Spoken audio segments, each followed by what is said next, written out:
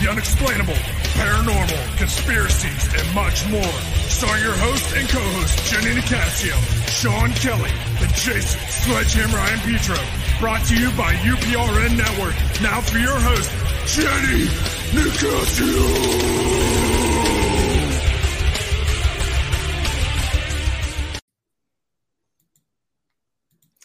Good evening and welcome to Chasing Prophecy on FM 105.3 New Orleans, where we discuss anything and everything beyond the scope of normal. Remember to like us on YouTube and follow us on Instagram. Hello, boys. Hello, how are you today? I'm okay. What a rough day today. What a rough day. I'm sorry. That was a pretty good day for me, other than just taking a nap. No, I didn't take any naps now. So why is it such a rough day for you, Sean? Well, because, I work at a grocery store, right? Shop and Save, I'll say it here in Pittsburgh. And I had more dumb questions from customers today that I could deal with in a lifetime. It just seemed like every 5-10 minutes, someone would come up with the most stupidest questions. Okay, give us an example of a stupid question. I want to hear this. What do we got? What do we got from the Pittsburghers here? Here's what we got. Okay. So, and this happened to me back at Giant Eagles. This thing follows me. Well, a girl bought a whole ham, right? Today, bought a whole ham, and she said, "Can you cut it down the middle?" I said, "Sure, not a problem."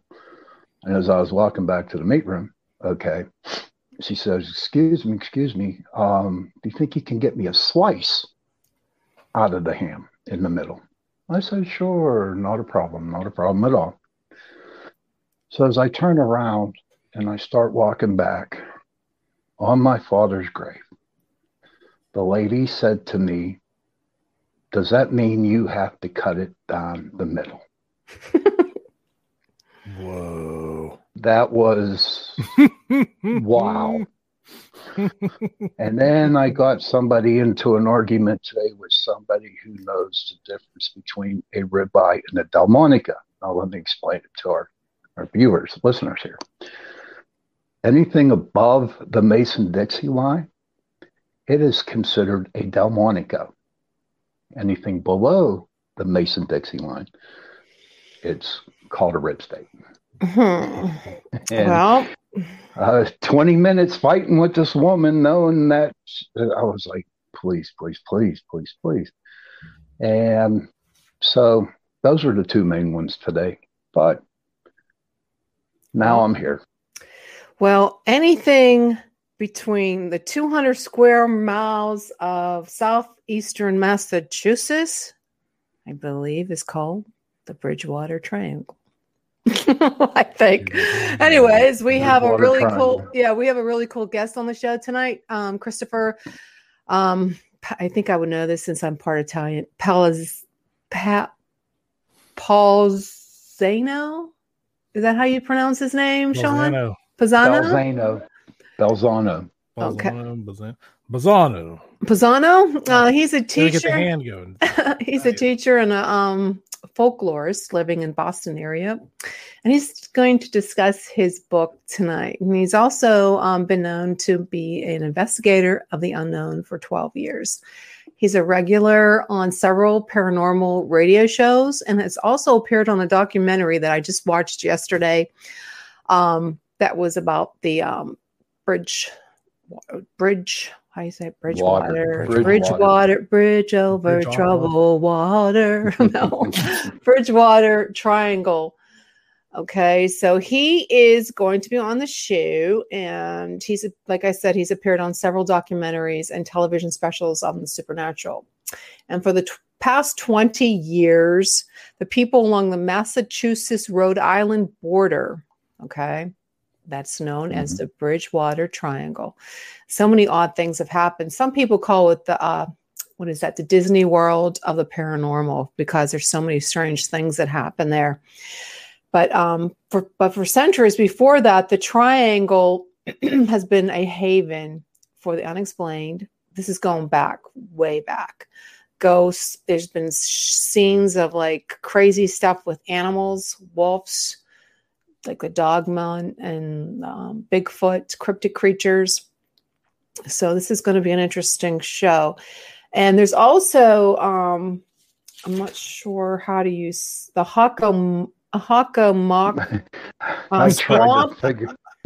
I couldn't figure and that that's name a out real either. that's a big spot. And it's going back to, oh my God, it's going back to, 1675 when there was they lost 500 Englishmen and 3,000 Native Americans, a bloody massacre with, they called it King Philip, with King Philip.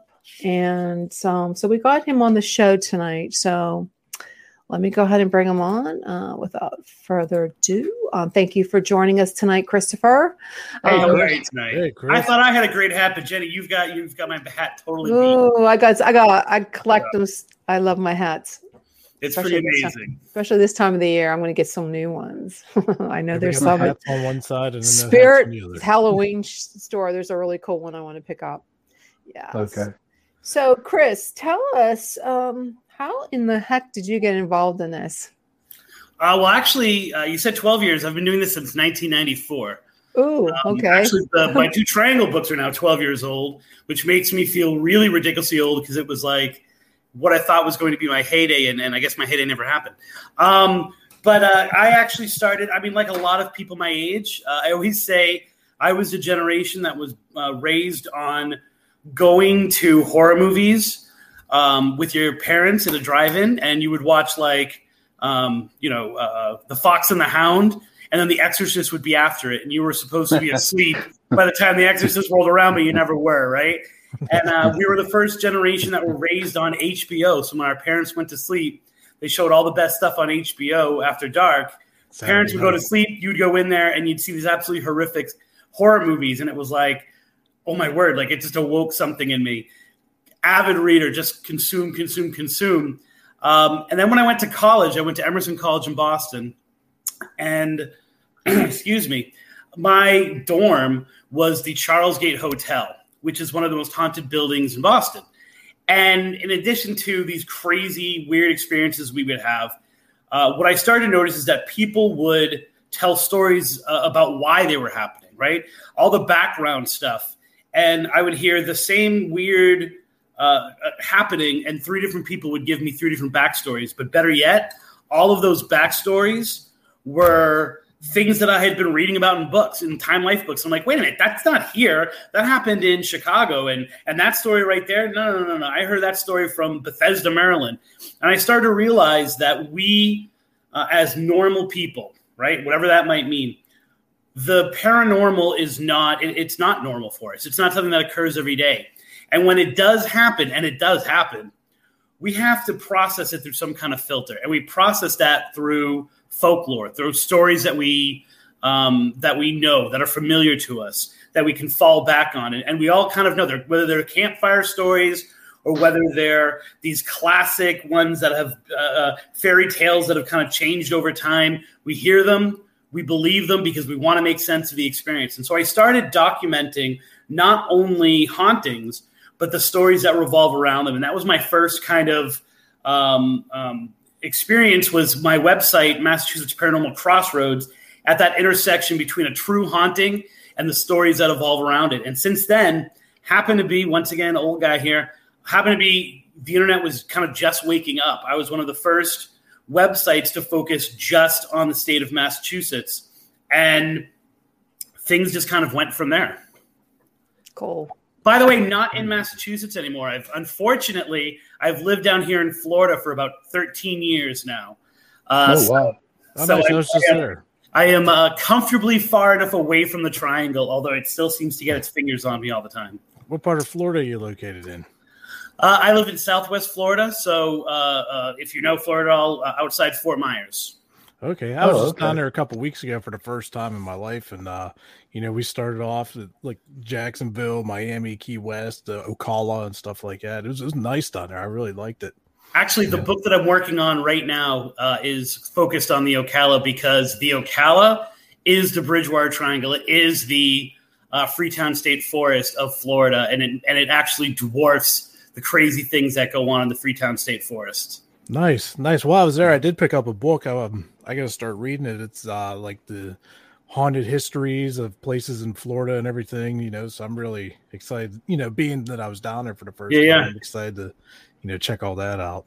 And while you're at it, you're going to get my new book, which is Haunted Florida Love Stories, I hope.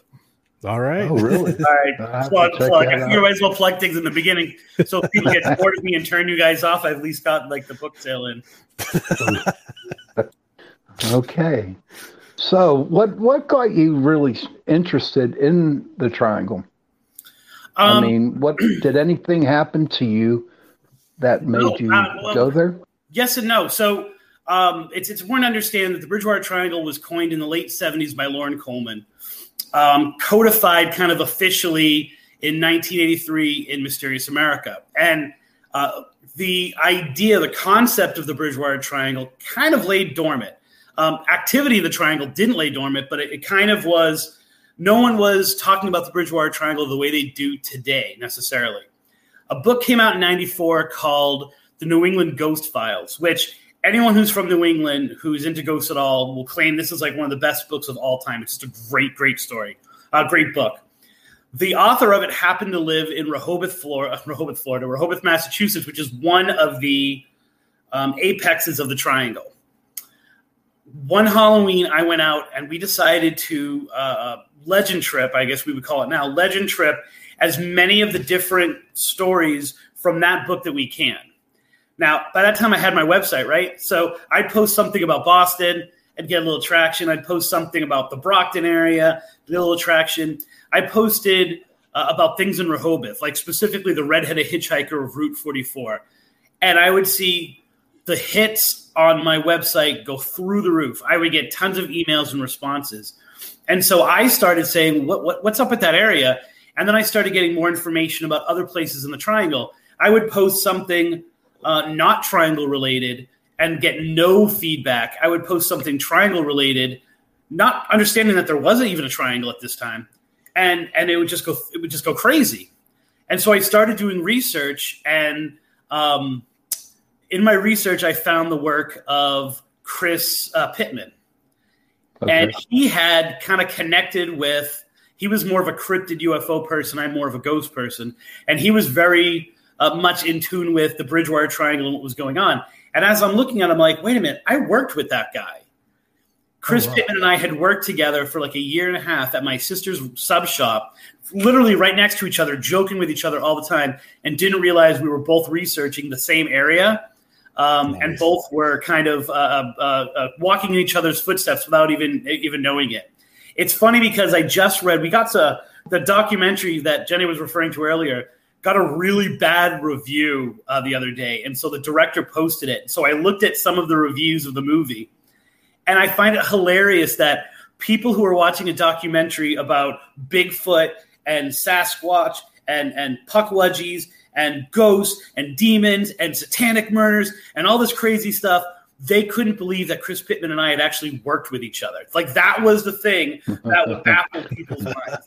But what happened was literally it was one of those things, like it was birth by fire, I guess. I kept going out there and looking into these stories and publishing them on the website. And by doing that, more people would contact me and more people would get in touch with me. And over time, it just became, my website ended up becoming kind of a repository for Bridgewater Triangle stories until I wrote my first 2 books. Wow. So you still in contact with Chris? Is he still up there in Massachusetts working the Triangle? Yeah, well, and maybe we, depending on where we want to go with this conversation, the Bridgewater Triangle has a lasting effect on the people that look into it. Okay. It's something that outsiders are feasting on. I'm not sure if you guys know of the new podcast that's out there called Bridgewater. No, never heard of it.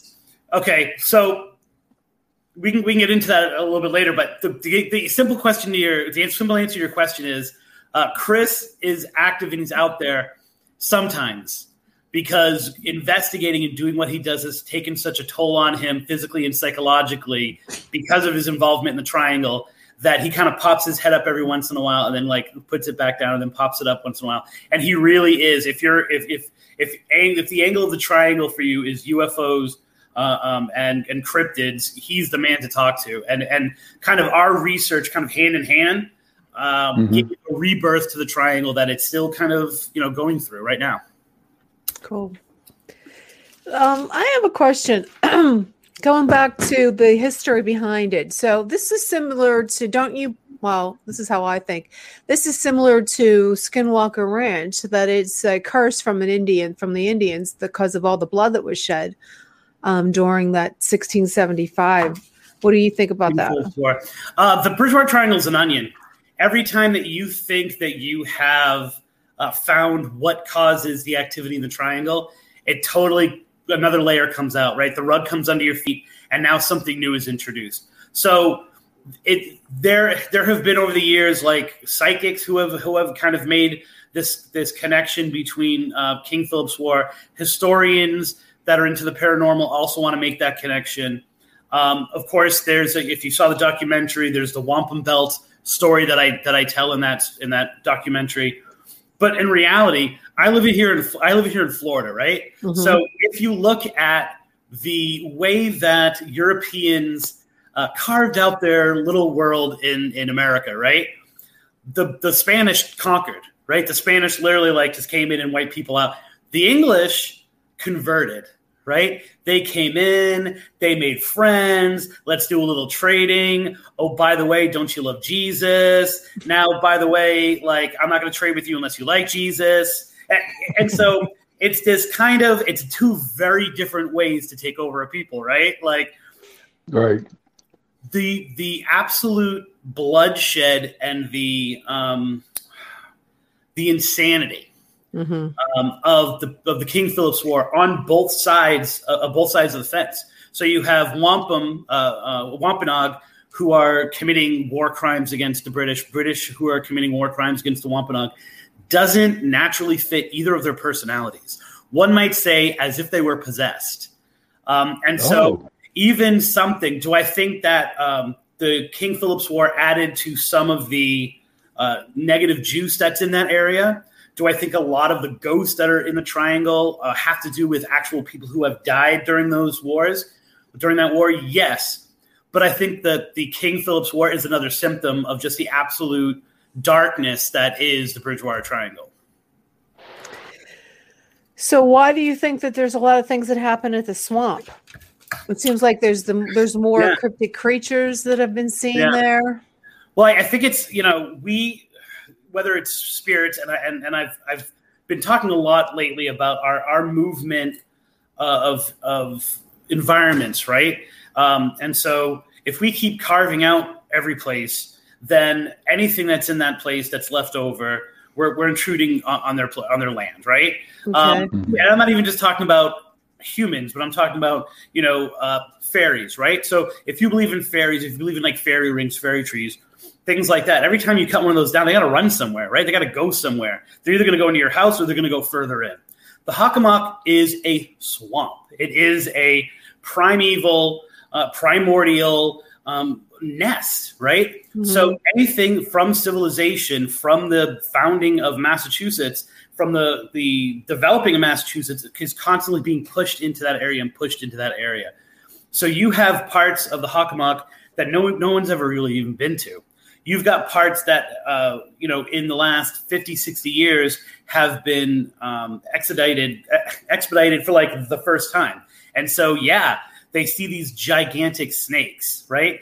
But it's also, Massachusetts is not, it's this interesting combination of city and rural, and suburb becomes very rural very quickly. But there's not a lot of woods left, right? There's not a lot of natural land. And so I think those things which might have roamed free, when Coleman talked about the Bigfoots, for example, he was talking about the three towns of Bridgewater, Bridgewater East, or East Bridgewater, West Bridgewater. Even those places are now more developed than they were when Coleman was there, which is why there's even more activity happening in the Hockomock. So I think when you take that, and then you also take in the potential idea of, are there places where these portals, where these kind of splits in, whether it's our universe or a multiverse, happen? places like the Hockomock Swamp and the Freetown State Forest are prime locations because they're still unsettled. There's still so much land that is not dug into, where in other places there isn't. Well, how do you explain all these unusual occurrences? Sean, you agree with me, don't you think that it's so similar to Skinwalker Ranch? And yes, it does sound like very it, much so. Yes. And Jason, you agree too? Yeah, something that was on my mind for a second is Chris was saying, like, down in Florida around the Ocala, you're referring to the forest as like a triangle area there. What is it about the triangle? It's fascinating because you have the Bridgewater Triangle, the Bermuda Triangle, and you have the one in New Mexico that Andy Orn like what about. Is there something like, what is it about a triangle? Is it all this crazy activity? I think it's just think of relationships, right? One person experiencing something or one place having weird stuff happens. That's alone, right? 2, it's a coincidence. 3, you now have a triangulation, like literally a triangulation, right? That's what it means. In other words, you now have between this spot, and this spot, stuff happen.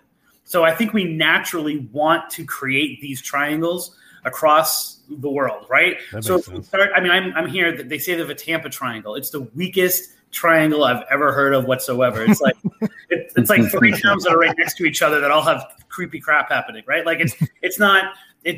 But what I always say is this, and this is where the connection to Skinwalker, Titans, the connection to definitely like the Bennington Triangle, which is in Vermont. The other one you were talking about is that you can look at. It's not just that stories happen within the triangle; it's that triangle stories happen within the triangle. Oh. So the classic example I always give is 2 people are in a bar. They get into an argument. Person 1 shoots person 2. 30 years later, person 2's ghost appears and come into my bar. I'll tell you all about it and have a beer, and I'll tell you about the ghost, and maybe some weird stuff happens. In other words, there's a backstory, right? Mm-hmm. And there's something that can engage. Triangle stories are not like that. Most of the triangle stories only lead to more questions. They defy. Now, of course, we have our big, like the Hockomock is a huge place. I have never heard a ghost story from the Hockomock Swamp whatsoever, right? But you hear these unusual cryptid stories and UFO stories in that area. But then you go like a little bit further away, same kind of environment. And I'm not going to name towns, but like if you go like 50 miles to the west, same kind of environment, maybe not quite as swampy, and nothing happens, right? Or you look at a story. One of my favorite stories that's in my first book, Dark Woods, is called The Witch of the Woods. Okay. The Witch of the Woods is one of those stories where an entire neighborhood of kids were all experiencing the same horrific dreams and nighttime visitations, right? All of these tween, I guess we would call them tween now, tween boys were all having these dreams where a witch was sexually assaulting them, right? Or like climbing into bed with them. They would have dreams where they would be walking in the woods and come upon her house. The person who contacted me initially about it said that he was so jealous when he got to the house and found out she had a husband. In his dream, this 12-year-old killed her husband, right? Nice. And there were even reports from the neighborhood, like one kid in the neighborhood, the mom busted down the door and found him physically struggling with something that she couldn't see. None of the boys ever talked about it. None of them ever said what they were experiencing, never shared the dream until a few years later when they all started kind of confirming it, right? That's a triangle story. Who the hell is this woman in the woods? She's untraceable. It doesn't make sense. Her foundation there is a foundation of a house back there that this guy showed me to as an adult, right? And it was standing there, and it was very interesting. It was one of the most profound moments in my paranormal world to have this guy standing at this foundation from something that had traumatized him for his entire youth. The reason he went to college outside of Massachusetts and ditched his family and kind of never came back to the house was because this was so horrific. And he's standing there at this foundation and he's crying, right? A grown man, and he's crying. And I see him finally kind of like getting over it and kind of taking a deep breath and then walking away. And his life has been kind of positive since then. That's the triangle story. Okay. How far is the witch story to Salem? How far? Well, if you belong to my family who believe Massachusetts ends at 495, the loop that surrounds it, it's ridiculously far. It's another world. One is Salem is kind of near New Hampshire. Mm-hmm. So like here, and then Freetown is over here near Rhode Island. So they're on opposite ends of the state. Okay. So wouldn't any be connection to anything over there with the witches? No. And there was never anything. He called her a witch because she physically looked like what he thought of as a witch. She never did anything in particular that was witchy in his in that world. She just looked like a witch. Yeah, like that stereotypical like hag. Old woman, long hair. She was wearing a black hat, it seemed. But the interesting about that is the interesting part about that is that when I was writing Dark Woods, the subtitle of the book, even though my publisher got it wrong on the cover, is Cults, Crime, and the Paranormal in the Freetown State Forest. And it was an exploration of, it started with a question of, is the same thing in Freetown, which is, in my opinion, the heart of the triangle, not just because my book's about it, is the same thing that's causing all of these weird paranormal occurrences and these weird supernatural occurrences. Also the reason why it seems to be a haven for murder and unusual crimes, and all throughout the triangle, higher levels of mental health disorder, higher levels of teen suicide. The Bridgewater State Hospital, which is a mental health facility, skyrocketed in terms of suicides that are committed at that mental health facility compared to anywhere else in the country, are the same things that cause the paranormal parts of things, causing these, I guess we would call them social things or sociological problems that we're having. Yeah. And in doing that, I looked at some crimes that were really kind of big headlines, murders that were big headlines within Freetown, and the existence, 100% existence of some kind of cult in the Freetown State Forest. In doing that, I was tracking small little crimes that were kind of supportive of the big cult, right? Mm-hmm. So Alan Alves, who I quote extensively in the book, who you might have seen the documentary, always says, if you see the cult, you're not really seeing the cult, because the true big, conceptually like moving big things never lets the left hand know what the right hand is doing. So someone does what they're doing and they don't realize that they're working for a bigger picture. So they commit all these other smaller crimes that you see, things like abductions, things like drug trafficking, all this kind of stuff. I was actually able to track the movement of this cult from a similar forest right outside of Salem into Freetown over the late 70s and early 80s. So you could actually see the crime and these, I don't want to say they're paranormally charged crimes, but they're definitely ones that when you look at them, they raise your eyebrows a little bit as being unusual. Mm-hmm. And having some kind of odd paranormal twist or supernatural twist to them. And I literally am able to track them in that book from the area where Salem is down into the Freetown State Forest. Yeah, a lot of paranormal investigators call it a vortex. Yeah, I'm comfortable with that. Yeah, there's a lot of different yeah. When I was saying like little places in time, like, portals and stuff like that, vortexes. I think, vortex is a really good, newer catch-all for that stuff, because at some point you have to say, like I was saying, you go back and it was like, okay, so maybe it was the stuff from the 70s that made the triangle. Nope, because that stuff led to this and that stuff. And eventually you have to lead to just a shrug. Like, I don't know what the hell is going on. But the idea of a vortex makes sense, because there are things that pop up every once in a while in other parts of the area that are very similar to the triangle, both in physical description and like what happens. and then it goes back to the triangle again. And so you almost get this feeling that not only is that a kind of veil between worlds, but also a veil between one part of our world and another part of our world. Yeah. Did you ever hear anything about the Dayton Rock? What is that called? The Dayton Rock State Park? Yeah. Yeah. So, Dayton Rock is, while there have been some odd experiences, it's really kind of just an unusual story within the Triangle. So once again, I know Chris Pittman has had paranormal experience at the Triangle, but what it really is just an unsolved mystery. Mm-hmm. So there is this huge rock, which was originally in the Taunton River, and it has all of these symbols on it. And no one can exactly figure out what the symbols mean, like what society it comes from, what pre-Columbian society it comes from, except the fact that every society and every background thinks that they have it translated, and it's them, right? So especially because the area has such a high concentration of Portuguese, people see Portuguese symbols in the rocks. People see Native American stuff. People compare it to stuff that are on Mayan temples, if that's what.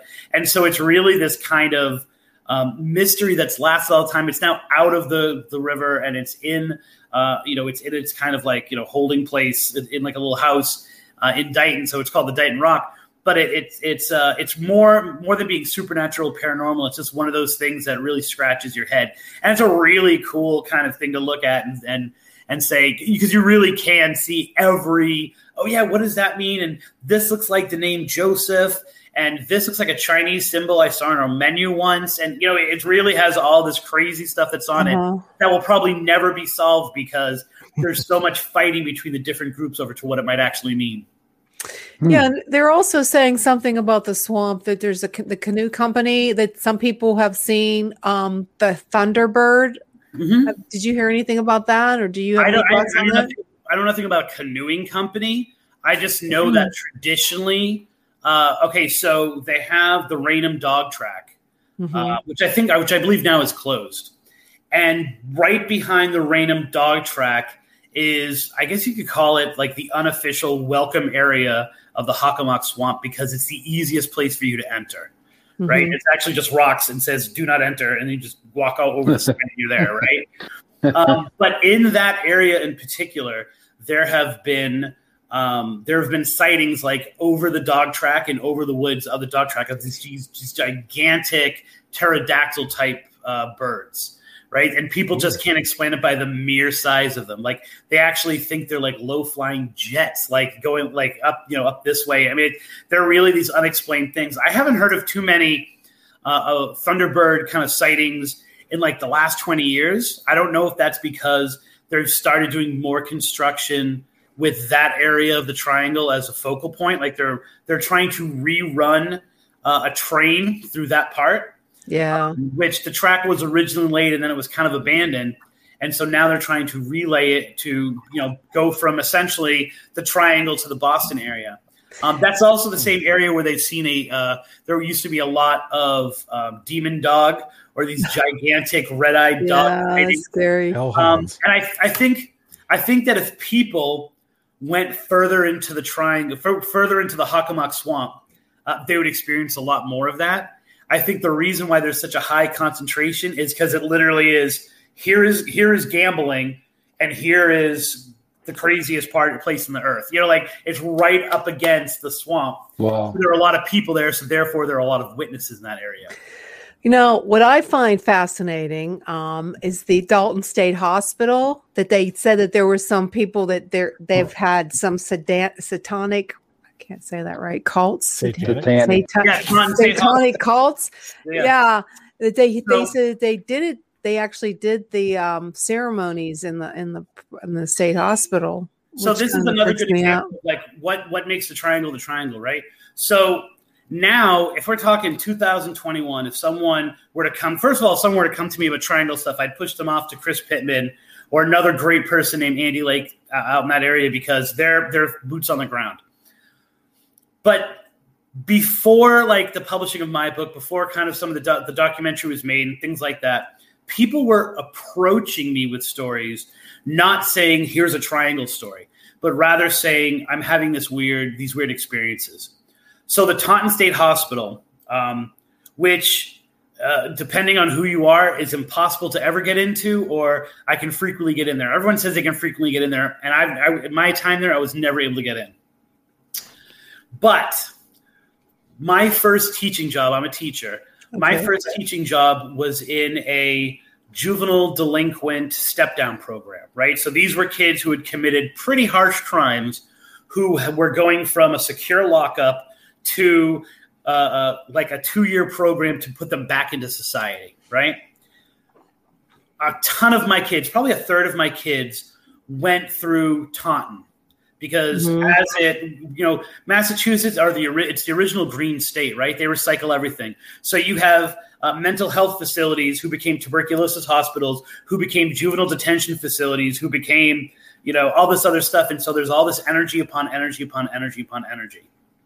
Mm-hmm. I talked to over my 5 years working at this jail, essentially, I talked to over 24 people who did not know each other, right?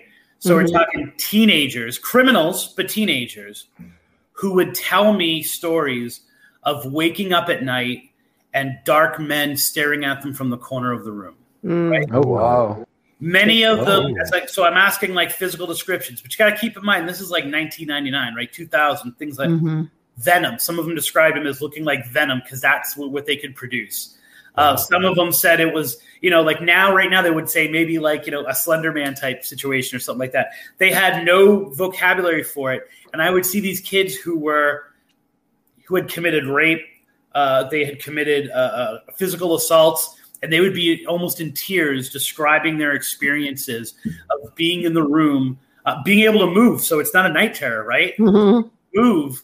And the thing just watching them tilting his head, watching it like go running to the thing, watching figures like that just walk up and down.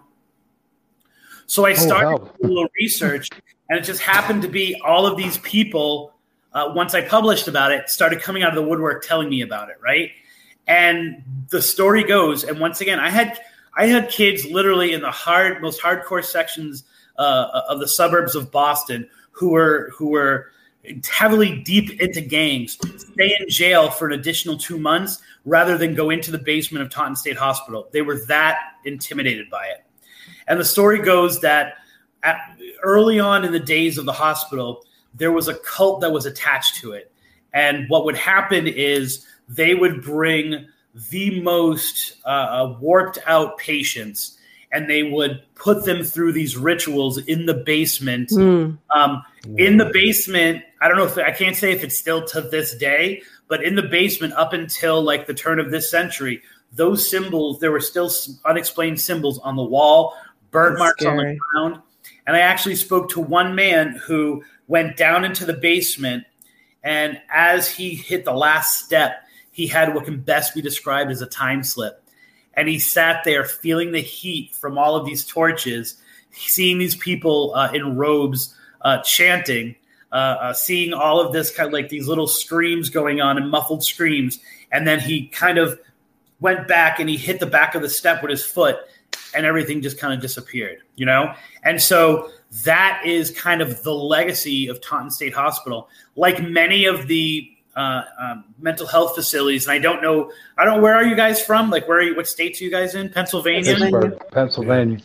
So I don't know if you guys had been in like the early 2000s, there were a rash of fires in mental health facilities that were being converted, most of them being converted into condos in Massachusetts. So the infamous Danvers State Hospital, which is like the inspiration for the Marston building in Salem's Lot, that burnt. Parts of Taunton burned.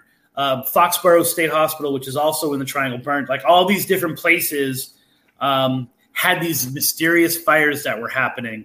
I'm not sure if you guys experienced that, in your neck of the woods, but it was just this really crazy coincidence that seemed to connect these weird experiences that were happening there.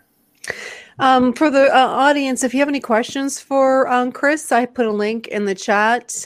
You can go ahead and hit the link. Make sure you only hit the audio portion of it, and you can ask if you have any questions or comments for Chris. I wanted to tell you, I don't know if you know that in 1760, There was it was the very first UFO documented UFO report in that area. It was directly over the Bridgewater Triangle. It was then in 1908, local papers reported on another UFO sighting. Yeah. And then in 1968, there were several witnesses to a large orb floating in the area. And did you know that this was a hot spot for UFOs too?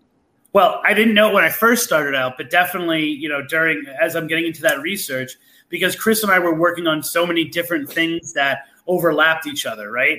So people say to me, well, they automatically assume that you're into UFOs, you're into Bigfoot, and I'm like, well, sometimes you can't avoid it, right? Mm-hmm. Because it's the same question of is this uprise in teen suicide connected to the ghost? Well, is that also connected to the reason why there's so many UFO sightings in that area?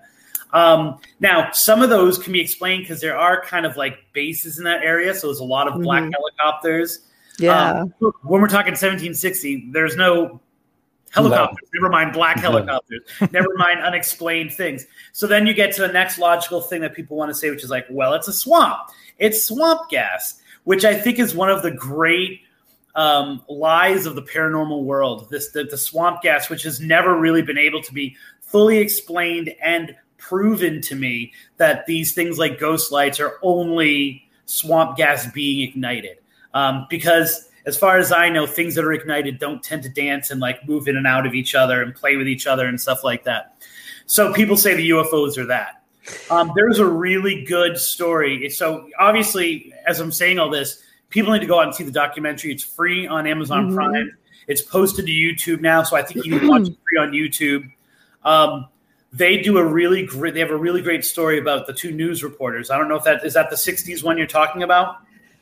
I don't recall that. So there's a really good story in that documentary told about two news reporters who see a UFO in the triangle, and it's so credible because it's two people who have the 1968. Yeah, was it the 1968? I can't remember the 1970. Yeah. And so it's people who, like I said, they have everything to lose by telling their story, and yet they feel compelled to tell it. And then they retell it for this documentary. And it's one of the moments of the triangle because, okay, maybe we're all crazy. Maybe the people I talk to, maybe the people I get my stories from, they've misidentified something, or they're just lunatics or whatever. Like, these are two people who are literally coming back from a story that they, that have just reported on, that see it, that talk about it at the time, and their story has been consistent through the years, and they're still willing to talk about it, despite the fact that everyone thinks they're a loon, or everyone thinks that they're, that there's something wrong with them for saying this. Yeah. There's so many different stories, and it goes back to that the Indians cursed the land, just going back to like the Skinwalker.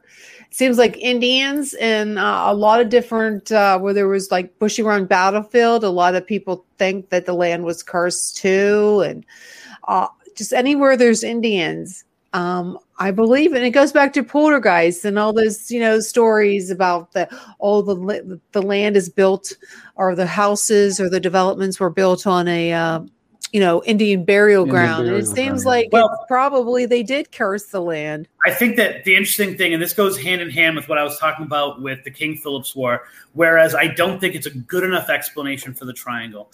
And here's the other part of that. Freetown.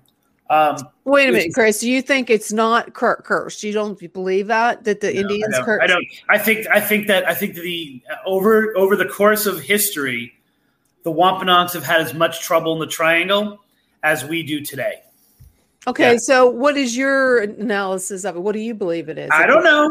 That's what I'm saying. Like, every time you think you can explain it, it gets explained away. What I was going to say is the word Hockomock, and I find it amazing. You were able to say Hockomock, but couldn't say Bolzano. That was amazing. The Hockomock means place where spirits dwell, right? Like, in other words, they knew that as a place where weird things were going on. Freetown, they didn't want it, right? They would never go there except for one time during the summer seasons when the settlers, when Plymouth Colony were like, we want this huge part of land. They're like, yeah, sure, take it. We hate it. It's haunted. So even before the settlers got here. Then you talk about the Wampanoag, who are in the triangle. Right before the settlers got here, there was a disease that, like a flu-type epidemic, that wiped out only the areas within the triangle, right? And the Wampanoag lost a third of their population, whereas the tribes that were around them, which they regularly traded with, were almost unharmed. So there are things that were happening to the Native Americans before we got here, before King Philip's War. Now, do I think that this is the palette, right? And and curses are kind of drawn on it as well. So, for example, I'm a firm believer that the Wampum Belt is a real story. I believe that the Wampum Belt needs to be returned for there to be some level of normalcy. However, I think it has a lot to do with, and if you are a practitioner of witchcraft, from anywhere along the spectrum of that, there are certain places, certain times of the year, where your spells are amped up. And I think that goes for curses as well. And so therefore, I think things that might be cast in the triangle, and I've had people from cults, from witchcraft, from voodoo, from different practitioners of energy tell me that the triangle makes their spells on steroids. And I think the same thing can be said for curses. And therefore, I'm not saying curses in the triangle don't exist. I'm saying they're not the reason for everything. They're the juice that makes them even more impactful. Okay. This is really totally interesting. Definitely. For me, two questions. First one, did they have people that have gone into the swamp and actually never came back? Like they were... Yeah, no. I think that every once in a while you hear of a story like that, but the more disappearances have happened in the Freetown State Forest. Okay. I know this sounds crazy. I think you can't get lost in the Hockomock because you can't get into the Hockomock, right? Like you're never too far away from someplace where okay, I just can't go any further. Whereas the Freetown State Forest, there's all these trails and then the trail ends and it's like, wait a minute, I'm seeing something kind of over in that area. It's only slightly off the trail. I won't get lost. And so you have lost hikers. But what you also have is where Freetown is, it's in close proximity to Boston, to Brockton, to Providence, Rhode Island, to the Cape, like Cape Cod. And so people commit crimes other places, and it ends at the Freetown State Forest. Oh, okay. It's a dumping ground then, right? Right. They abduct someone from Plymouth, and they dump the body in Freetown. And so what you have are a lot of cases of disappearing people that end at the Freetown State Forest. And you'll have police tell you, there's no way we're ever going to solve some of these cases. We're never going to find these bodies. The most haunted place in the Freetown State Forest is this place known as the Assonet Ledge. And the quarry that's there is so far down and so cold that divers can't find stuff. It's so dark. They go down there. Now, I don't know if in modern times, like in the last 10, 15 years, they've tried it. I haven't heard of them doing it. But people know that bodies have been dumped there. Snitches have told people, they dumped him in the quarry. And they can't find the bodies because it's so deep and dark and cold. So there are a lot of question marks. Stuff happens in a place like Fall River or New Bedford, which are pretty hard cities. People disappear, and then it always seems to end up in the Freetown State Forest, or they are rumored to end in the Freetown State Forest. That combined with the fact that people get lost there every single year, because if it goes from not very thick to confusing to everything looking the same very quickly. So there are more disappearances in the Fall River Freetown State Forest than there are in the Hockomock. Only because I think people can't go into the Hockomock. Okay. It looks like you have a question from Carrie. Carrie, go ahead and ask your question or comment. I am wondering if because of the time of year, the idea that the veil is thinner this time of year until All Saints Day. Mm-hmm. Do you think that is why there are more sightings, for lack of a better term, of paranormal type activity? Are you talking about just in general or in the triangle? In the triangles and in general, but both. Actually. So I would say there are not many sightings in the wintertime because it's wintertime.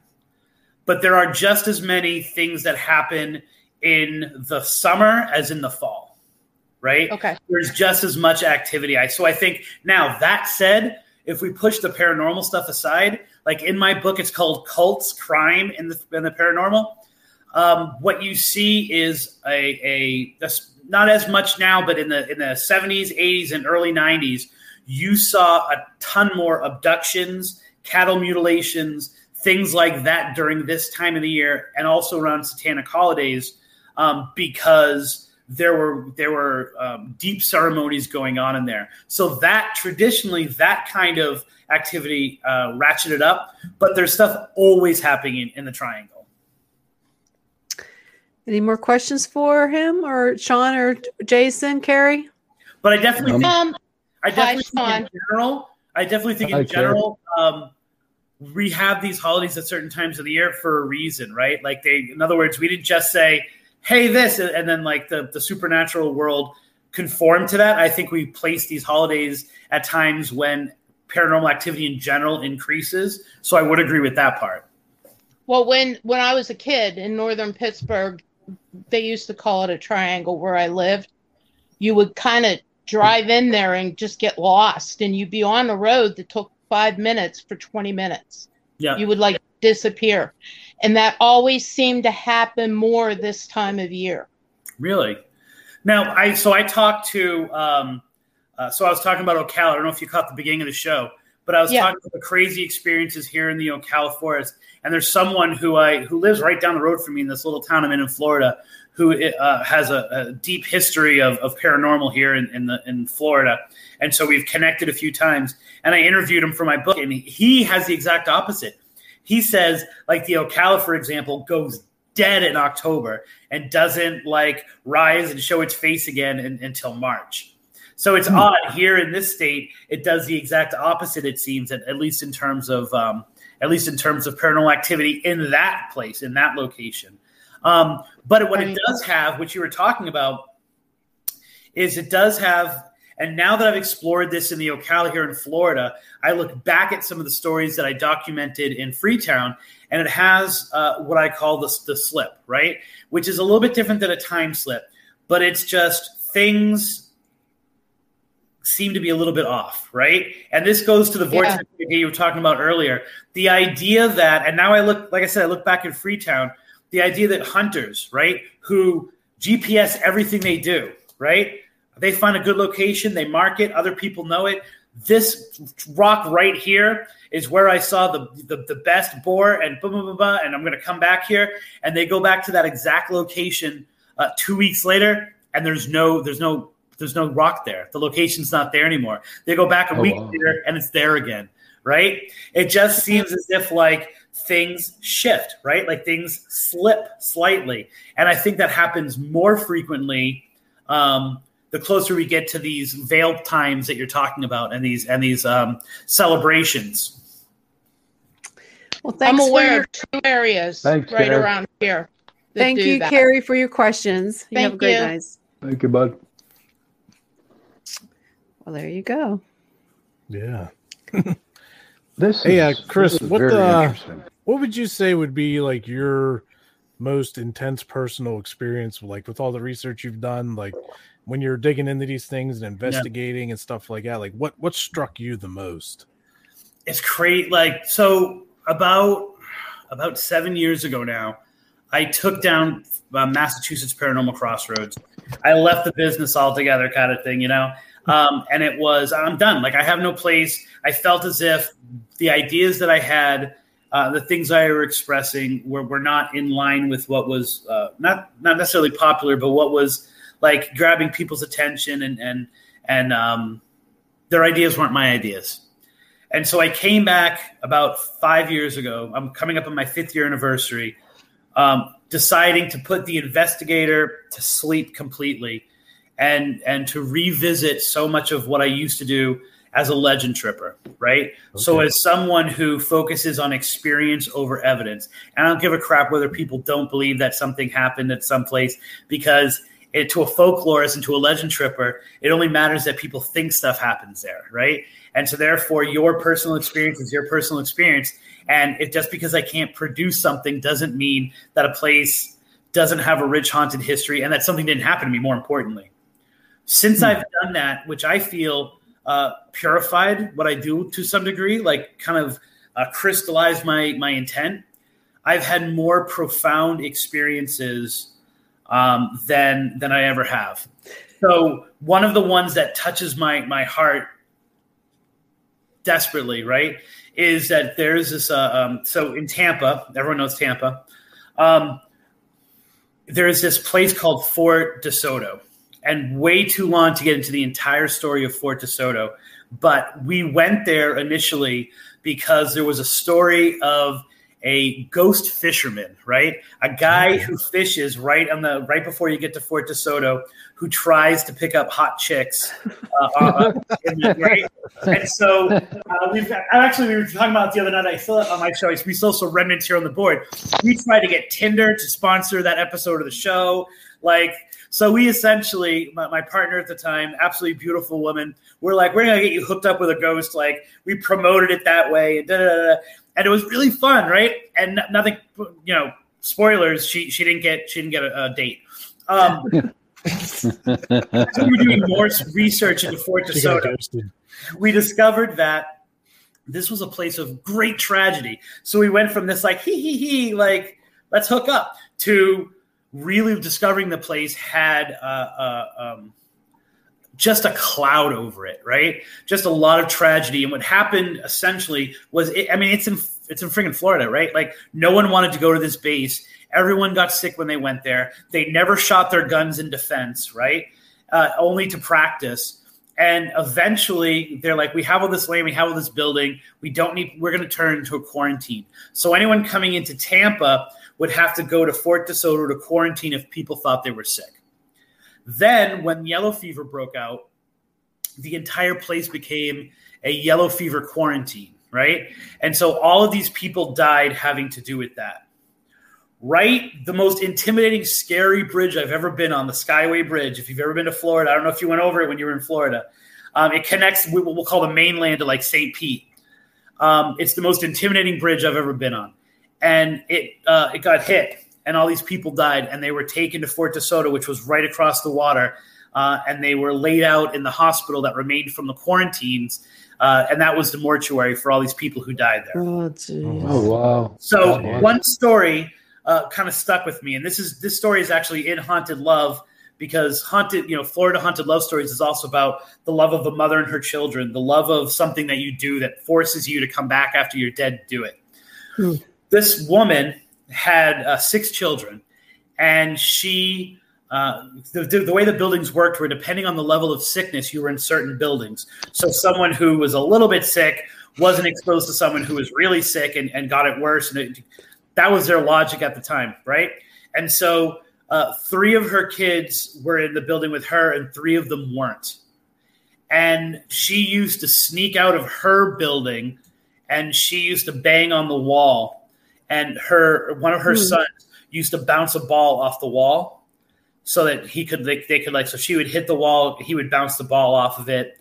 And so her children died without her being able to see them. Right. Oh, and then because of the quarantine area, she got shuffled. I love the fact that you guys don't think that this is just a legend, that you think this is true. That's amazing. I love you guys. Right. So we love you too.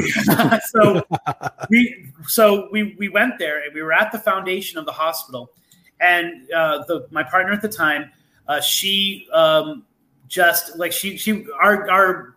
angle used to be, she was the one who would ask all the questions, and I would be the one to I was the authority or the expert or whatever you want to say, and that was our dynamic. And then we would go out, and all the stuff would happen to her because she's so sensitive, right? Mm-hmm. So we were sitting there, and she had a tape recorder, and we would always document everything with video, pictures, and audio, primarily to get records of everything. But then also, our deal was if you plug it into the car stereo on the way home and you don't hear an EVP, you don't go searching for it. You know what I'm saying? Like, because we don't care about evidence, but if it's so obvious, like, we embrace it. So she's at the building, and she's just, what her method was just having conversation. And so she's walking around the foundation. I'm in a different part.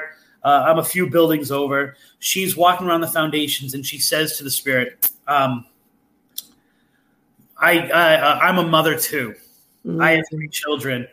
I know your pain. Like, I know what you experience. I know. I can sympathize with you. I know it. I know your pain. And on the way home, when we listened back to that spot, it was so loud to not even need to be turned up. You hear a voice go, no, you don't. Jeez. I'd love to hear that. And we used to jokingly say it was the EVP that ended the show. Until she actually did leave the show, and so then it wasn't funny anymore. But it was that moment where it's not scary, it's not creepy, it's a little bit creepy. Yeah, it's creepy. It's confirmation, not just only of that someone was there and interacting with you, but the fact that grief exists after death. Right? Yeah. Like, that sorrow, that sadness, that's not a psychic recording. That's not you hearing a noise and saying, it says get out. Like, that is a sentence that even the voice itself has such sorrow in it. You have to realize that what we do, whatever level we do it at, is profound, right? And we're touching upon things that don't just have to do with energy or pseudoscience or folklore or psychic connection, but like a smack dab big ball of all of it rolled in together. And so it was one of those moments that every time I think about it, even today, I have to like take a step back and be in awe of what we do sometimes. Definitely. Definitely. Oh, wow. Jason. Yeah. Jason. A lot of great stuff. Definitely. I know. It's in terms of my own experience in the Triangle. If people want to, after they finish the show, Google when Pukwudgies attack. That was probably one of the most intense experiences I've ever had in the Triangle. What? When Pukwudgies attack. Pudgewudgies. What are they? Pukwudgies. What are they? Oh, wow. All right. Okay. So how much time do we have? So go for it. Pukwudgies are, think of them as a troll, right? Think of them as a troll in Wampanoag culture. And if people want to conceptualize Wampanoag, think like Squanto. Think like the people who met with the Pilgrims that very first Thanksgiving, met them like when they landed in Plymouth Rock, all that stuff. That's the tribe we're talking about. They are an element of their folklore, which, like the other stories I was telling you, people were telling me their experiences and asking me to understand, like trying to understand what's happening to them. What are these things that we're seeing? There are these short, usually about between 2 and 3 feet tall, long hair, sometimes hairy, like overall sometimes hairy, elongated nose, who seemed to be walking the woods, and we would stumble upon them, right? So the first 2 experiences that I got, really the first 3 experiences, all follow the same kind of pattern. And the pattern is this. They're in the Freetown State Forest. All 3 of these happen in the Freetown State Forest. But I've documented dozens of these in that area, and then also different parts of the United States. They see this creature. They stumble upon it in the woods. They kind of do a double take, and the thing is gone, right? Mm-hmm. And they wonder, what was that? That's kind of, if you Jenny, you watched the documentary, the infamous "E Want You" experience. People sometimes debate whether or not that's a Pukwudgie experience in the documentary, which I would say yes, because there are different species of Pukwudgies, if you will. That's a crazy name. Twist is who would even think of Pukwudgie? The twist is this, right? If you want, I'll tell you where the name comes from afterwards. So right. The twist is this, right? All three of those experiences, all three of them said they were someplace different days later. And when pressed, they all said 3 days, but that could just be a folklore thing happening in the back of their mind. All three of them saw the Pukwudgie again on at their house, right, or on their turf. One of them woke up to find the Pukwudgie at the foot of their bed, and there was just a staring contest for about a minute, and then there was a noise. She looked back, and it was gone. The second one saw the Pukwudgie. They were waiting for their girlfriend in a car in a parking lot, and the Pukwudgie was just in their rearview mirror watching him, right? And when he looked back, it was actually gone. The third, the woman, once again, Salem's Lot, the woman looked up her window to see the Pukwudgie pressed up against her window. She was asleep on the second floor. Oh, wow. Can you imagine waking up to that? All three of them used almost the exact same terminology when describing the experience, or what they were getting was, I got the sense he was telling me to not go back into the woods, and that if I did, he knew where I lived. Okay. Oh, okay. Those were the initial three reports I got. And so when I began this research, so now my Pukwudgie research, we're talking 1999, 2000 maybe, there were no references to Pukwudgies anywhere on the internet. They were, except for they were in a book called The Good Giants and the Bad Pukwudgies. And a guy by the name of Joe Citro referenced Pukwudgies when he was talking about the Dover Demon case. I'm not sure if you guys are familiar with the Dover Demon case. No. It's a cryptid case from the 1970s that Lauren Coleman, same guy for the Triangle, happened to be like in the town as it was happening. So it's very well documented. You guys should look that up a little bit later. But he says the Dover Demon is not a Pukwudgie. And I'm like, and I'm friends with Joe Citro. I'm like, boy, you can't throw something out like that and then like not back. What the hell's a Pukwudgie? Yeah, really. So finally, using this kid's book, it's literally a kid's book. I was able to use references in there to go back to an older book of folklore, which then led me back to even older folklore and discover that these were something that the Wampanoag had dealt with for hundreds of years in their own society. They were kind of like your typical small creature in whether it's a leprechaun, whether it's a gremlin, they're tricksters, right? They do bad stuff. They're held responsible for anything that goes wrong. That is the worst picture of a Pukwudgie. No, that's the description. No, right. And so they and then at some point they turn evil, right? They go from just being jerks to actually kidnapping babies, to burning villages, to we were talking about disappearances early. They were held responsible for disappeared Wampanoag who walked into the woods and never seen again. They were told that they were taken off by, they were captured by Pukwudgies. I've been able to track the Pukwudgie name to different tribes across the country and into Canada. Obviously, every culture has Pukwudgies in them. They're just called different things. The reason I think why Pukwudgies, other than my brilliant writing, I think the reason why Pukwudgies have caught on and have kind of like become this thing on the internet now is because they're called Pukwudgies and it sounds funny. Yeah. But the name, what I discovered, I went to Indiana, and Indiana is not only the crossroads of America.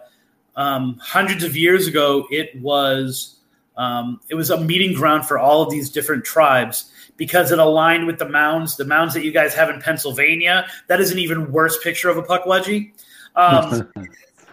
They were aligned with the mounds. They were all this stuff, and it all centralized on Indiana. And in this park that I was able to go to in Indiana, I was speaking to one of the rangers who happens to have a master's degree in the study of these mounds and their connection to folklore. And their tribes from all across North America would come to Indiana to bury their most sacred dead, right? That's the reason why you hear all these famous Native Americans and stories. They don't have any graves because their most sacred dead were brought to Indiana and they were buried in these burial mounds, which aligned with lunar cycles and solar cycles and all this stuff that's way beyond me to completely understand. And they didn't have a common language, right? So you'd have all these different tribes. It would be like going into the UN and having no one speak anything other than their native language. But they would talk about these stories. And the word Pukwudgie, which was an Algonquin word, so it comes from the Northeast, caught on with now you guys are just messing me with these pictures. I'm not talking. And so the word caught on, and it became this umbrella term for little creature that messes with us. And so when I say there are different breeds of them, now the interesting thing about Pukwudgies, and the other reason why I think, and you guys are giving great examples of this in the art that you're showing, it's such, we talked about earlier, right? That like we latch onto things that are familiar to us. Small little creature uses ghost lights, which they call Taipaiwunkas, to their advantage to draw people. All of these are things we've heard from other kinds of folklore. And so part of the reason why Pukwudgies have shot off is that you can take your imagination and what you think of, and you can put it onto the Pukwudgie in the same way that they were blaming everything on the Pukwudgie 500 years ago. We can put our ideas of what it is. There's no stories, there's no lore, there's nothing in the lore or modern day experiences that describe them as having claws and big teeth and like vicious, right? And yet so much of the artwork has that in it because we romanticize it and we kind of put our fears and our excitement into it.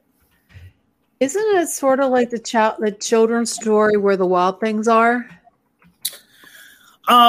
Well, if you mean in that it's all in his imagination. That there's people, what those creatures look like. I'm with you. Well, I'm a teacher. It's funny because I actually used that book to teach my 7th grade students how to read analytically. So we did that book last week. Mm-hmm. Those things are huge. Well, they look sort of like them. I mean, yeah. I mean, I think that the a kid's imagination of what a monster is translates to us as adults. Imagining what monsters is. None of the things you showed look anything like a Pukwudgie. But those are artist concepts that they have. They've taken what it does and a little bit of its physical description, and they've made it. So I would agree that there are some common things that we think bad guys should look like. And I think where the wild things are, and gnash their horrible teeth and roll their horrible. I see, like, you've got me in teacher mode now. The wild rumpus start. I think that's a really good picture of what we think monsters should be. And I think the thing about Pukwudgies now on the internet especially is that they're what we think they look like, but none of those things that you showed actually are. And these Pukwudgies, they're small, and there was a it was a story. It was a television, like a movie, and these little, like, it looked like a little native little guy about this high was attacking this woman with his little sword. Yeah, I think that's a Trilogy of Terror. Yes. Yeah. No, these are like the size of small children. They're 3 feet tall. Okay, you know what I'm saying? Like, yeah. Are they little alien people? Now, it's funny you should say that because this goes back to our alien discussion. It goes back to our cryptid discussion. It's a lot of this stuff is the filter that we have, right? So go back to Chris Pittman, where Chris Pittman at the Asana Ledge sees UFO sightings, I see ghost lights and Taipaiwunkas, right? The lights, they rise from the ground. You know what I'm saying? Like, so it's not a confusion. It's what we see. I have had more than one person who for years thought they had been abducted by an alien from their bedroom. Read my descriptions and hear some of my stories and read some of my stories about Pukwudgies and say, I think it was a Pukwudgie in my room that night. And I think, like, it showed me something else. And now that I think about it, I can remember that I saw something days before in the woods.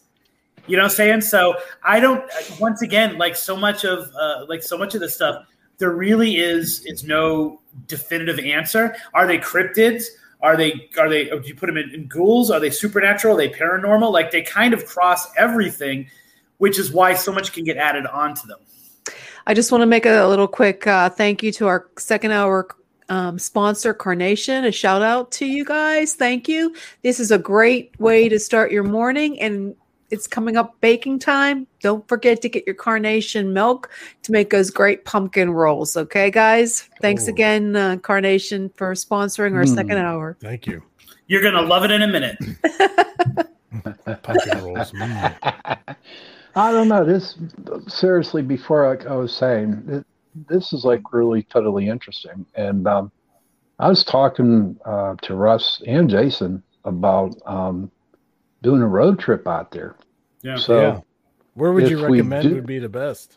Yeah. What do you recommend us? Because seriously, I do want to go out there because it is so fascinating when I read some of it. So where would we go?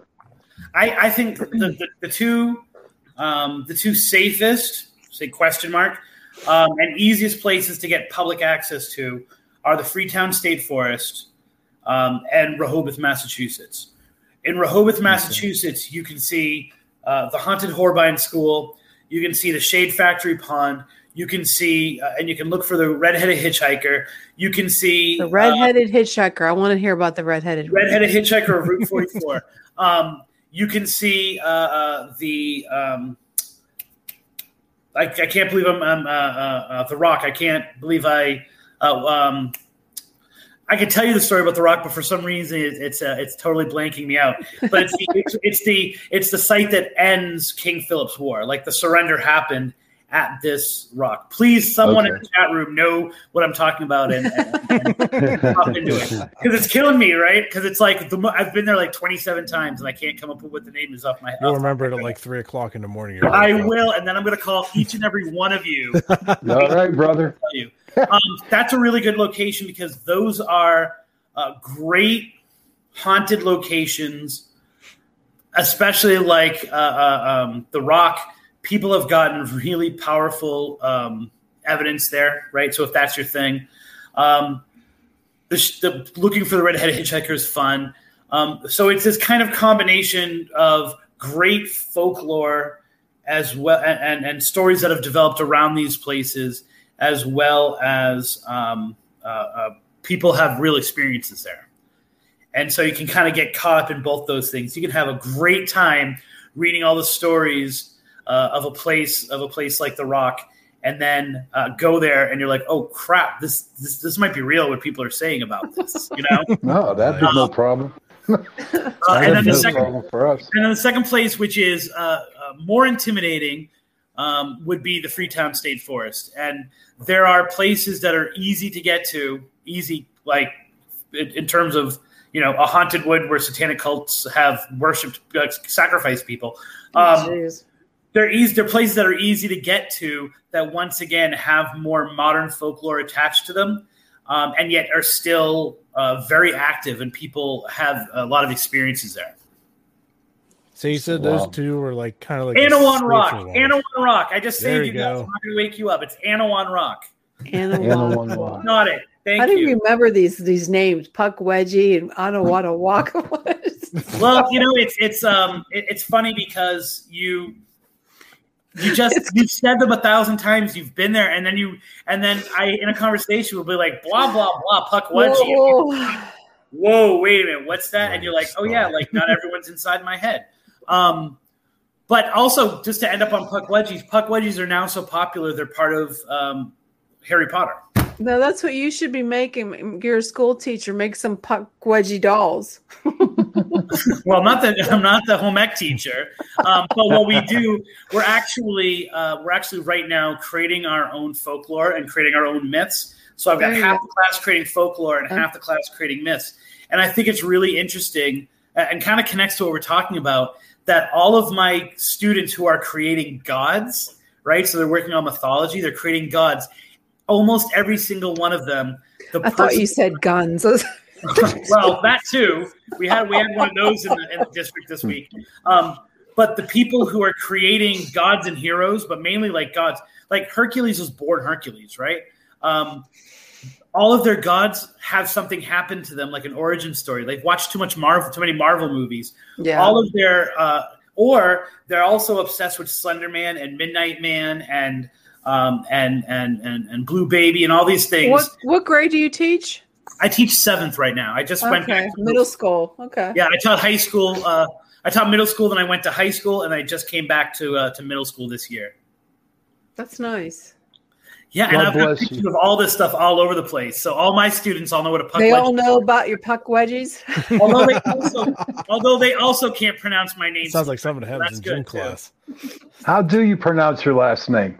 All right, so it's Balls, right? Balls? Don't be scared of the balls. It's Balls. Balzano.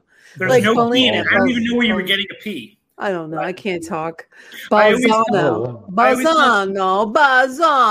Okay. Because I teach middle school, and it's like, I always have to, like, the first day of class, I always say, don't call me Belzano, right? It's like, it's okay. It's balls. Like, embrace the balls. It's fine. And then the last day out, and then no one, the rest of the year, makes fun of my names or, like, anything like, I have the big balls, or anything like that. So I diffuse it the first day of class. I always get to laugh. And I tell everyone else, like, just embrace the balls. It's okay. It's Balzano. Do you have any, like, trips that you're going to be planning on going to get more stuff for your books? Because I know you'll probably end up writing a couple more. Do you just come up with it in your mind, or do you go to places and think of the story there? What happened with the Ocala is I went to this small town, and I think Pennsylvania is a lot like this, right? You've got these big places that everyone knows, and then you've got 1,000 little towns that no one has ever heard of, right? And in Florida, you have the coast, and then you have not the coast, right? So I always say Central Florida to me is not Disneyland this way. Central Florida is this, right? And that is just filled with town after town after town after town that was populated for 50 years, and then for reasons unknown, but usually because of the railroads and resources died up, like, it just became a ghost town. So there's a lot of places in Florida that have a weird, creepy feel that are completely abandoned, things like that. And so I was in this small little town right on the edge of the Ocala called Astor. And I was wondering why, like, I didn't even have a book out yet, and this library was coming to ask me to talk to, and I'm like, all right, whatever. I got there. There were like 20 people from the town. All of them not only had a ghost story to tell me about the town, but the other people knew this. Yeah, I know that story. They knew the town. Like, they had all these ghostly legends there.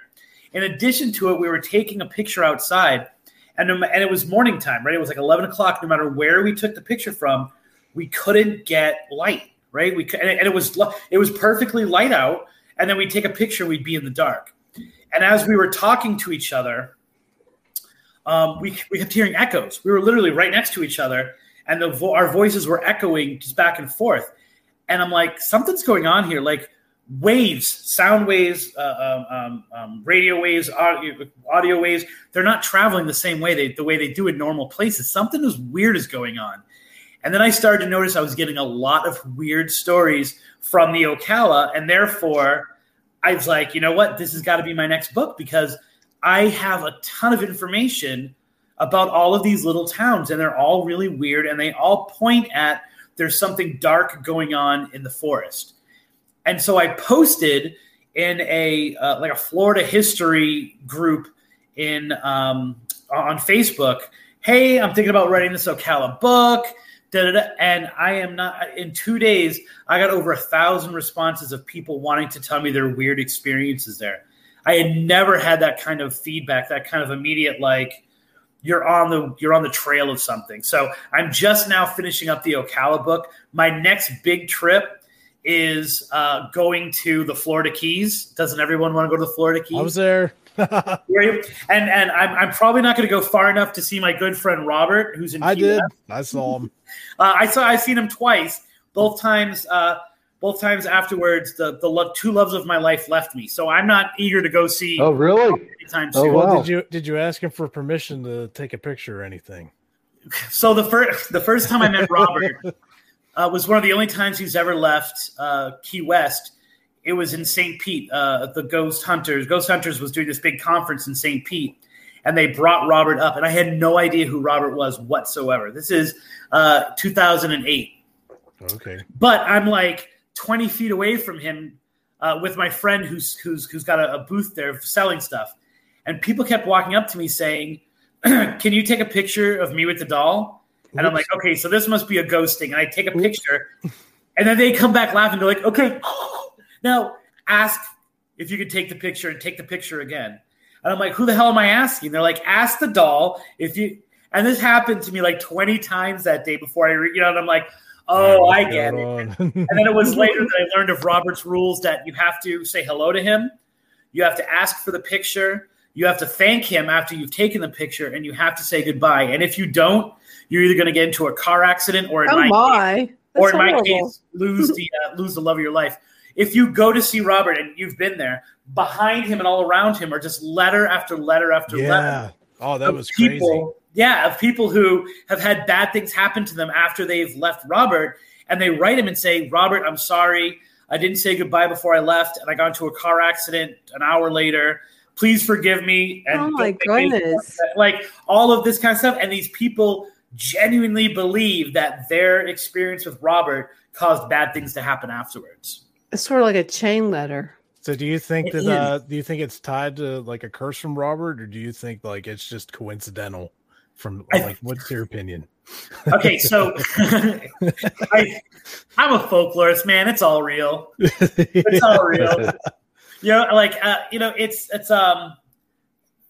Okay, so where does the damn doll come from, right? Like there's the story that his grandfather brought it back from Europe and put the clothes. I've never heard about this doll. Right. But then that's not sexy enough, man. That's how boring is it to get a present from your grandfather, right?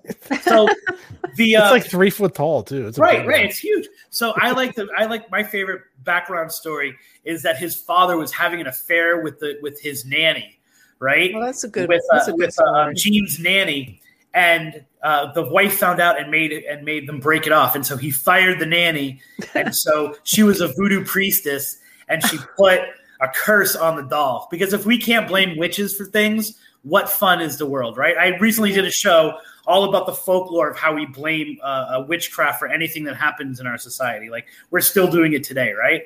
I love that story. Now, if you really wanted to nail me down, I would say – this dude was mentally ill. Like Gene was messed up. And I think that he created a tulpa himself and put all of his juice and all of his intent into this doll and gave the doll life. You know what I'm saying? I can see that. I do. I can see that happening. It actually manifested him. I tell you what, when we went down there, this was just 2 weeks ago. And I was like, I really want to go to this fort and, see Robert the doll and everything. And, as a paranormal investigator, we take that seriously, very seriously, so. Which is not what happens when you take that tour, right? Right. But I was, I was taking pictures and everything, and I was making sure that I didn't get him in any pictures before I got to his exhibit and I could ask him for permission. Yeah. So we did the whole hello, Robert, asked for permission to take his picture, thanked him, and then we left a donation, for the fort and everything. I mean, so far, I think he left me alone, but I only took one picture too. So part of the story of that, like is that most people, and I love it because like they gave us, I'm like, dude, I don't want your K2. Like, I don't want an EMF meter. And people are like, how does this thing work? Like, blah, blah, blah. Like, there must be a ghost. But I think what happens is this. Most people, and if you take a step back, it makes sense. Most people, when they go in there, they want to screw at Robert at first. And so they take a picture because we don't know how long that permission lasts, right? So you take your picture without the permission first, right?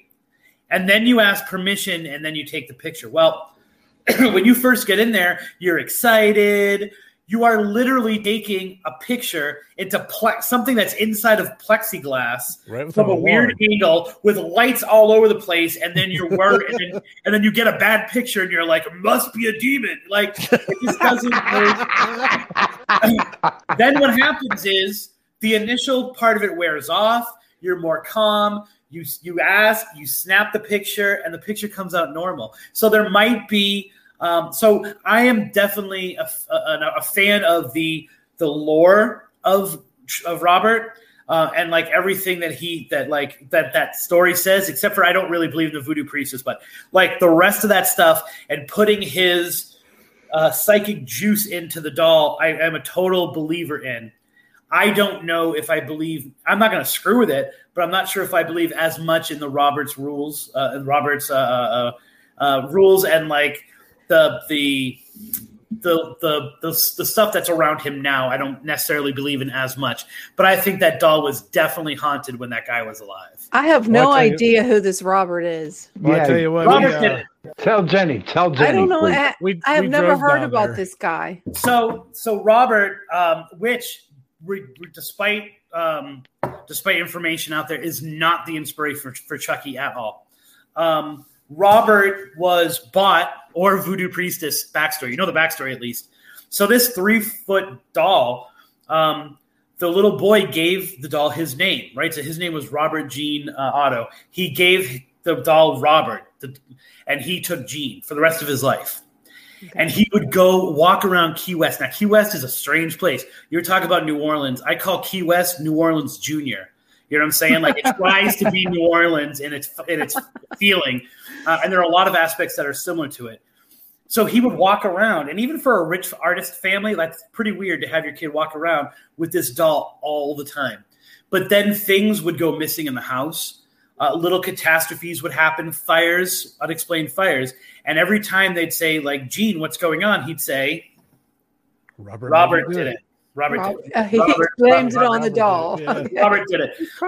And so it became and once again, even though that's usual, it's kind of cute when it's like a 6-year-old boy. But now he's like 16 and he's still walking around the streets. Still walks around with a doll. Blaming this doll for all these weird things that are going on. People would see shadows in the house, things like that. He goes away. He goes to Europe to become an artist, to go to art school. They put the doll up in the attic. Now people are seeing Robert peering down at times from the attic. The family, the Otto family, is hearing like something running in the attic. Sometimes Robert would be downstairs for no reason whatsoever, right? So Gene comes back with his new European bride, and they move into that house, and the parents move into a different house, which is also said to be haunted. He takes Robert out, and he brings Robert back into his world because he's still obsessed with it. It eats them. It has a special chair in the parlor. When they're sleeping, Robert is sitting up watching them.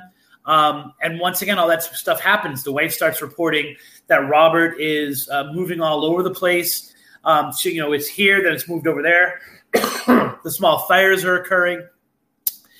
She'll sometimes wake up and Robert will be like in the bed staring at her. And so she says it's either Robert or me. So he finally puts it back to sleep in the attic, right? Okay. Same stuff starts happening. Sometimes he appears downstairs.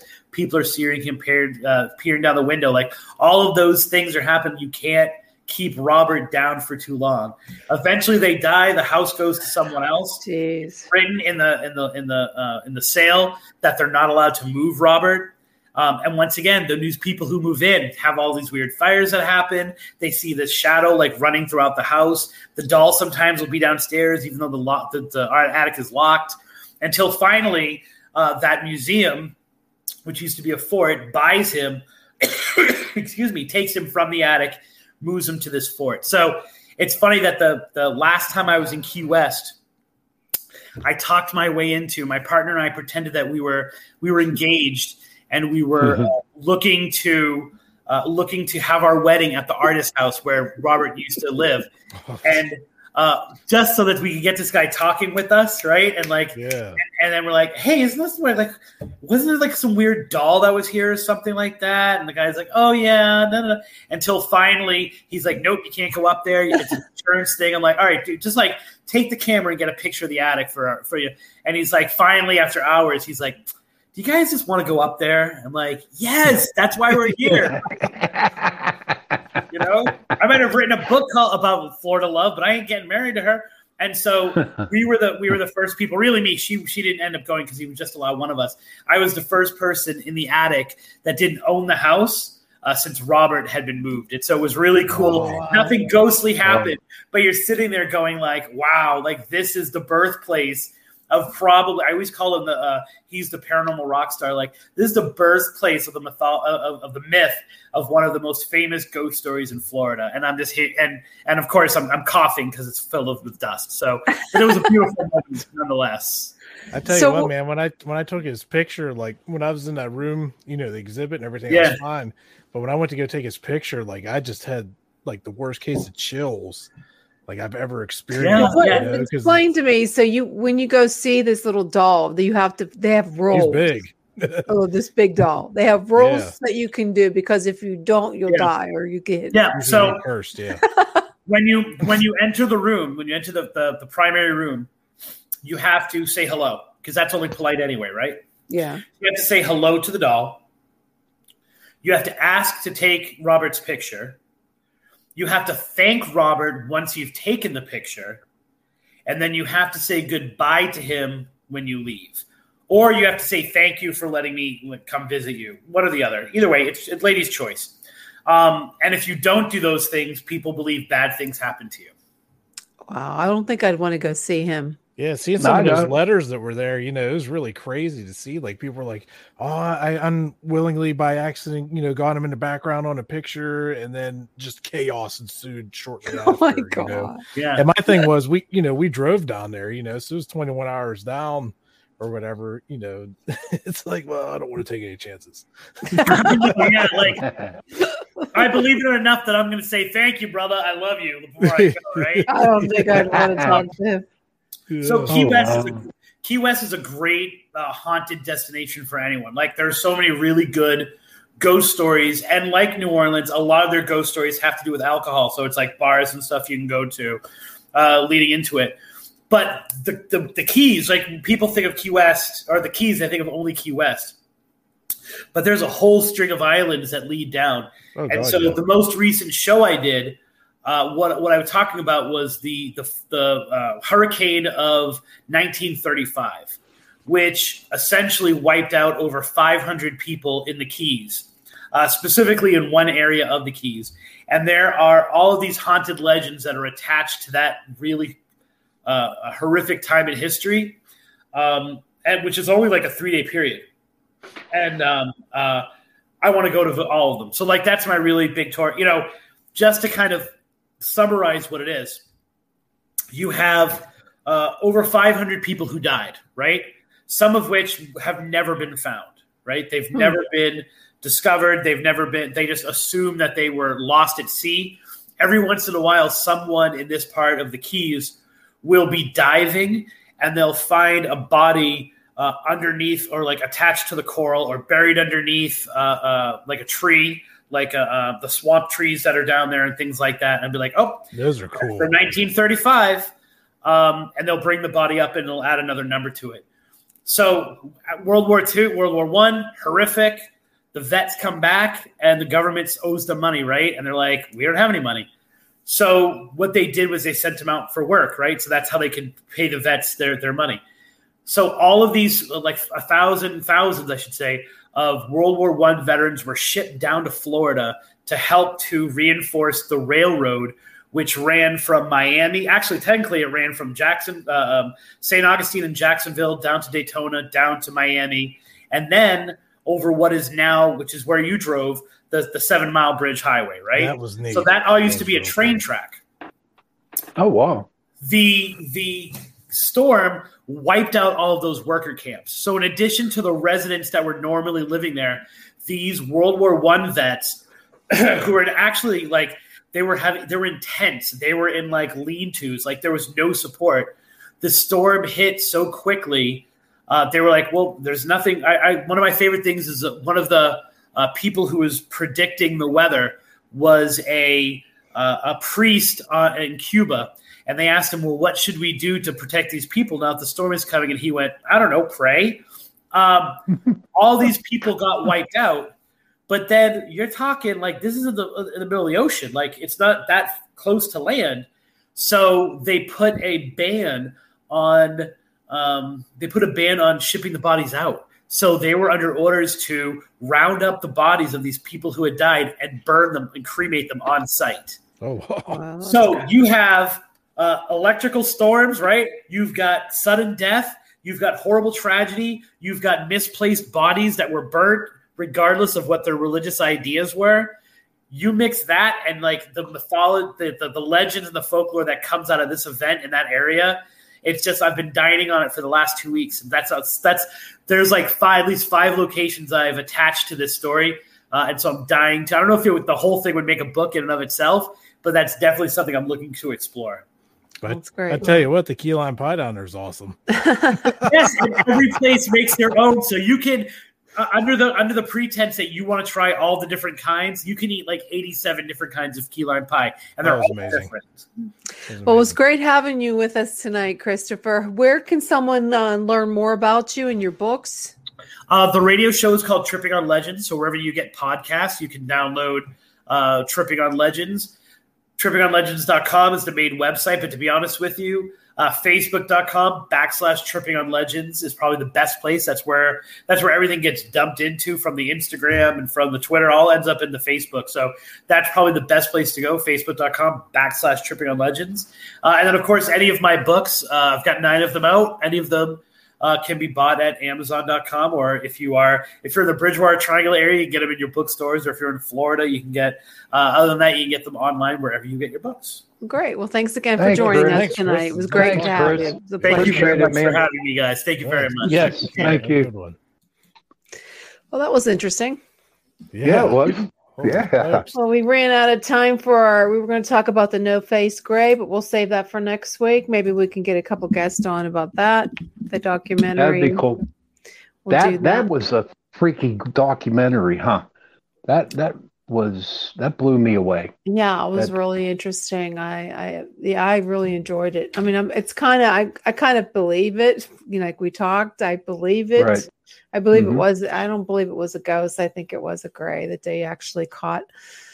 We're going to talk about that next week because we ran out of time. Any final thoughts on this, guys? On tonight's show? That was a good one. I'm just impressed. Very informational and very, very. If anybody local's not busy this weekend, we'll be up at the Bigfoot UFO Paranormal barbecue up in Dayton, Pennsylvania. And what are you going to talk about? We're going to give a presentation about paranormal experiences, how to help people, talk about equipment and different things to get people started into it and do some questions and answers. And, Are you going to have any evidence to show them? Yeah. I got 2 computers. I got to get everything down to one big flash drive and get all that ready. And what we're planning on doing too is when we're on stage, we're going to dance, Facebook Live it. We're going to dance together, I can do that. Yes. We're going to Facebook Live. We are. That's cool. I like to watch it. Yeah, we'll have to send you what time we're. I'd like to see. I want to see you do the 2-step. Oh, no 2-step. It's the Irish jig, honey. That's where I go. I see Torture Saturday on the horizon. Oh, no, it is not going to be torture. It's going to be a day. I start Saturday? Vacation. Is it Saturday afternoon? Yeah, it's this Saturday. I hope you have nice weather. What was the I can't think of the name of the campground it's at now. All of a sudden. How far away is it from Pittsburgh? It's like an hour and a half. So it's right in it's about an hour for me. Yeah. Did you ever hear of Vandergrift? Yes. Okay, it's not about a half hour up from Vandergrift. So we'll post it on the Facebook page. Yeah, I want to watch your presentation. Oh boy. Oh no, that'd be fun. See, I could see that. I would be upset if you didn't. Yeah, and then we're gonna. So that's what we'll do, Jason. We'll 2-step on the freaking stage. Yeah, we'll 2-step together and talk about ghosts. Yeah, we'll pretend like we're dancing with ghosts. How about that? I'm gonna go to the Renaissance Festival. I'm gonna wear a bustier and. Oh wow, that's cool. You gonna eat a turkey leg? Is that the one in New Stanton? Yeah, I'm gonna find myself. I want to find myself a pirate. There you go. That'd be good. Take pictures. take. Oh, are you going to get a turkey leg? Are you going to have a turkey leg? I'm not really into the turkey legs. Yeah, No? it's healthy. It's turkey. Nah, I just like to. What do I get there? I don't even know. Do we even get food? I think of that kettle road corn. construction right there. Ugh, what a nightmare. Kettle corn. Yes, kettle corn is delicious. Then I'm gonna go Friday night. I'm gonna go to they have a Penn Township festival. I'm gonna do that Friday night and Saturday night because they have bands and stuff. Yeah, that's great. Come up to the barbecue. Yeah, come up on there. Saturday. Dayton, Pennsylvania. Yeah, or come investigate with us on Friday. Oh, sure. Yeah. Where are you investigating? We have a private investigation. Where? Yep. In Vandergrift. Yeah. Oh, you have an investigation there, and you're going to go back on Saturday to Vandergrift? Yeah, we're just going to get a hotel. I'm confused. Yeah, that's a lot of driving. No, we have a private investigation on Friday in Vandergrift. And then we're just going to stay up there, and then because we have to be there at 10 o'clock in the morning on Saturday, and it's an all-day event. So we're not sure what time we'll be speaking, but looking forward to it. That sounds like fun. Too. Yeah. Maybe you'll see Bigfoot. Barbecue and ghosts and Bigfoot. Okay. We're going to look for UFOs too, Jenny. We are. Yeah. We're going to look for UFOs and Bigfoot. We're going to investigate it. I got my roll of aluminum foil. Seriously, there's a lot of UFO sightings. Again, I can't wait till they come. I'm going to say, come pick me up. Take me out of here. I can't stand it anymore. Seriously, I hate it here. I just wish that the aliens would come down and blow us up. Be careful what you wish for. Be careful what you wish for, honey. Oh yeah, I would like to I would love it. As long as how do we all know that they're friendly? They might. Well, they are. They're not. They're we friendly. Don't know that for sure. They're not really friendly. They're just they're like Ashtar. The commander. Ashtar command. Pick me up, Ashtar. They'll be experimenting on you without any anesthesia. Oh, Ashtar. How about she was so funny? He's so handsome. Yes. Ashtar is so handsome with his long blonde hair and blue eyes. Yeah. Oh my God. Jason, you weren't on for that show, buddy. No. That was a wild one. That just blew me away. This woman actually. Who did that? Who said that? Who wrote that? Oh man. Who wrote that in the chat? Was that Joe? Ashtar command. Yeah. Okay. There's a lot all of I know is that was a creepy show. Ashtar command. Nice. Well, I actually enjoyed it because I was watching Amazon Prime, and it was telling you how you can communicate with these people, and you sit and you go into a deep meditation, and you can start communicating with them like whatever. Come to me, Ashtar. So sleepy. Well, I listen to meditation to put me to sleep. As soon as I go, I put on all kind of weird stuff. Last night I listened to campfire, like crackling fire. Yes. Did it work? The only thing was it was so bright in my room. My dog Ava didn't like it. So I had to flip the phone. No, Ava sleeps with me. She's so funny. She's so, the dog weighs 90 pounds. Oh boy. And she flips her legs up. You know how dogs do that. They have their legs up in the air. Yeah. I was laughing my ass off because she was on top of me. I couldn't move. She took up half the bed. You enjoyed every second of it. I love my dog. Yeah, I love sleeping with her. I'd rather sleep with my dog than a man. Sorry, I do. I love my dog. He's just more guys. They just hit you in the nose, but she does too. Oh man! And she snores. Her feet are huge. She's more cuddable. She's soft and furry. And she snores really loud. Bestiality. Who wrote that? Is that Joe? That's disgusting. Was it Joe or Augie? No, it's from Paranormal. So it must be Joe. Oops, okay. No, that's sickening. Don't go there, my dog. What time is it? Is it time to go? I can't even see anymore. I'm losing it because I'm so tired. Okay, let's go. The witching hour. Bye. Well, thank you. Thank you for tuning in to Chasing Prophecy. Next week we'll talk about No Face the Grays. We'll make sure we get in because we don't have a guest for next week. I don't believe so. We'll get one for that. Okay, guys. Thanks again for tuning in to Chasing Prophecy. It was great. Take care, everybody. You have a great night. Later. Bye-bye. Let me put the ending on because I can't find it. Where'd it go? Okay. Oh, no.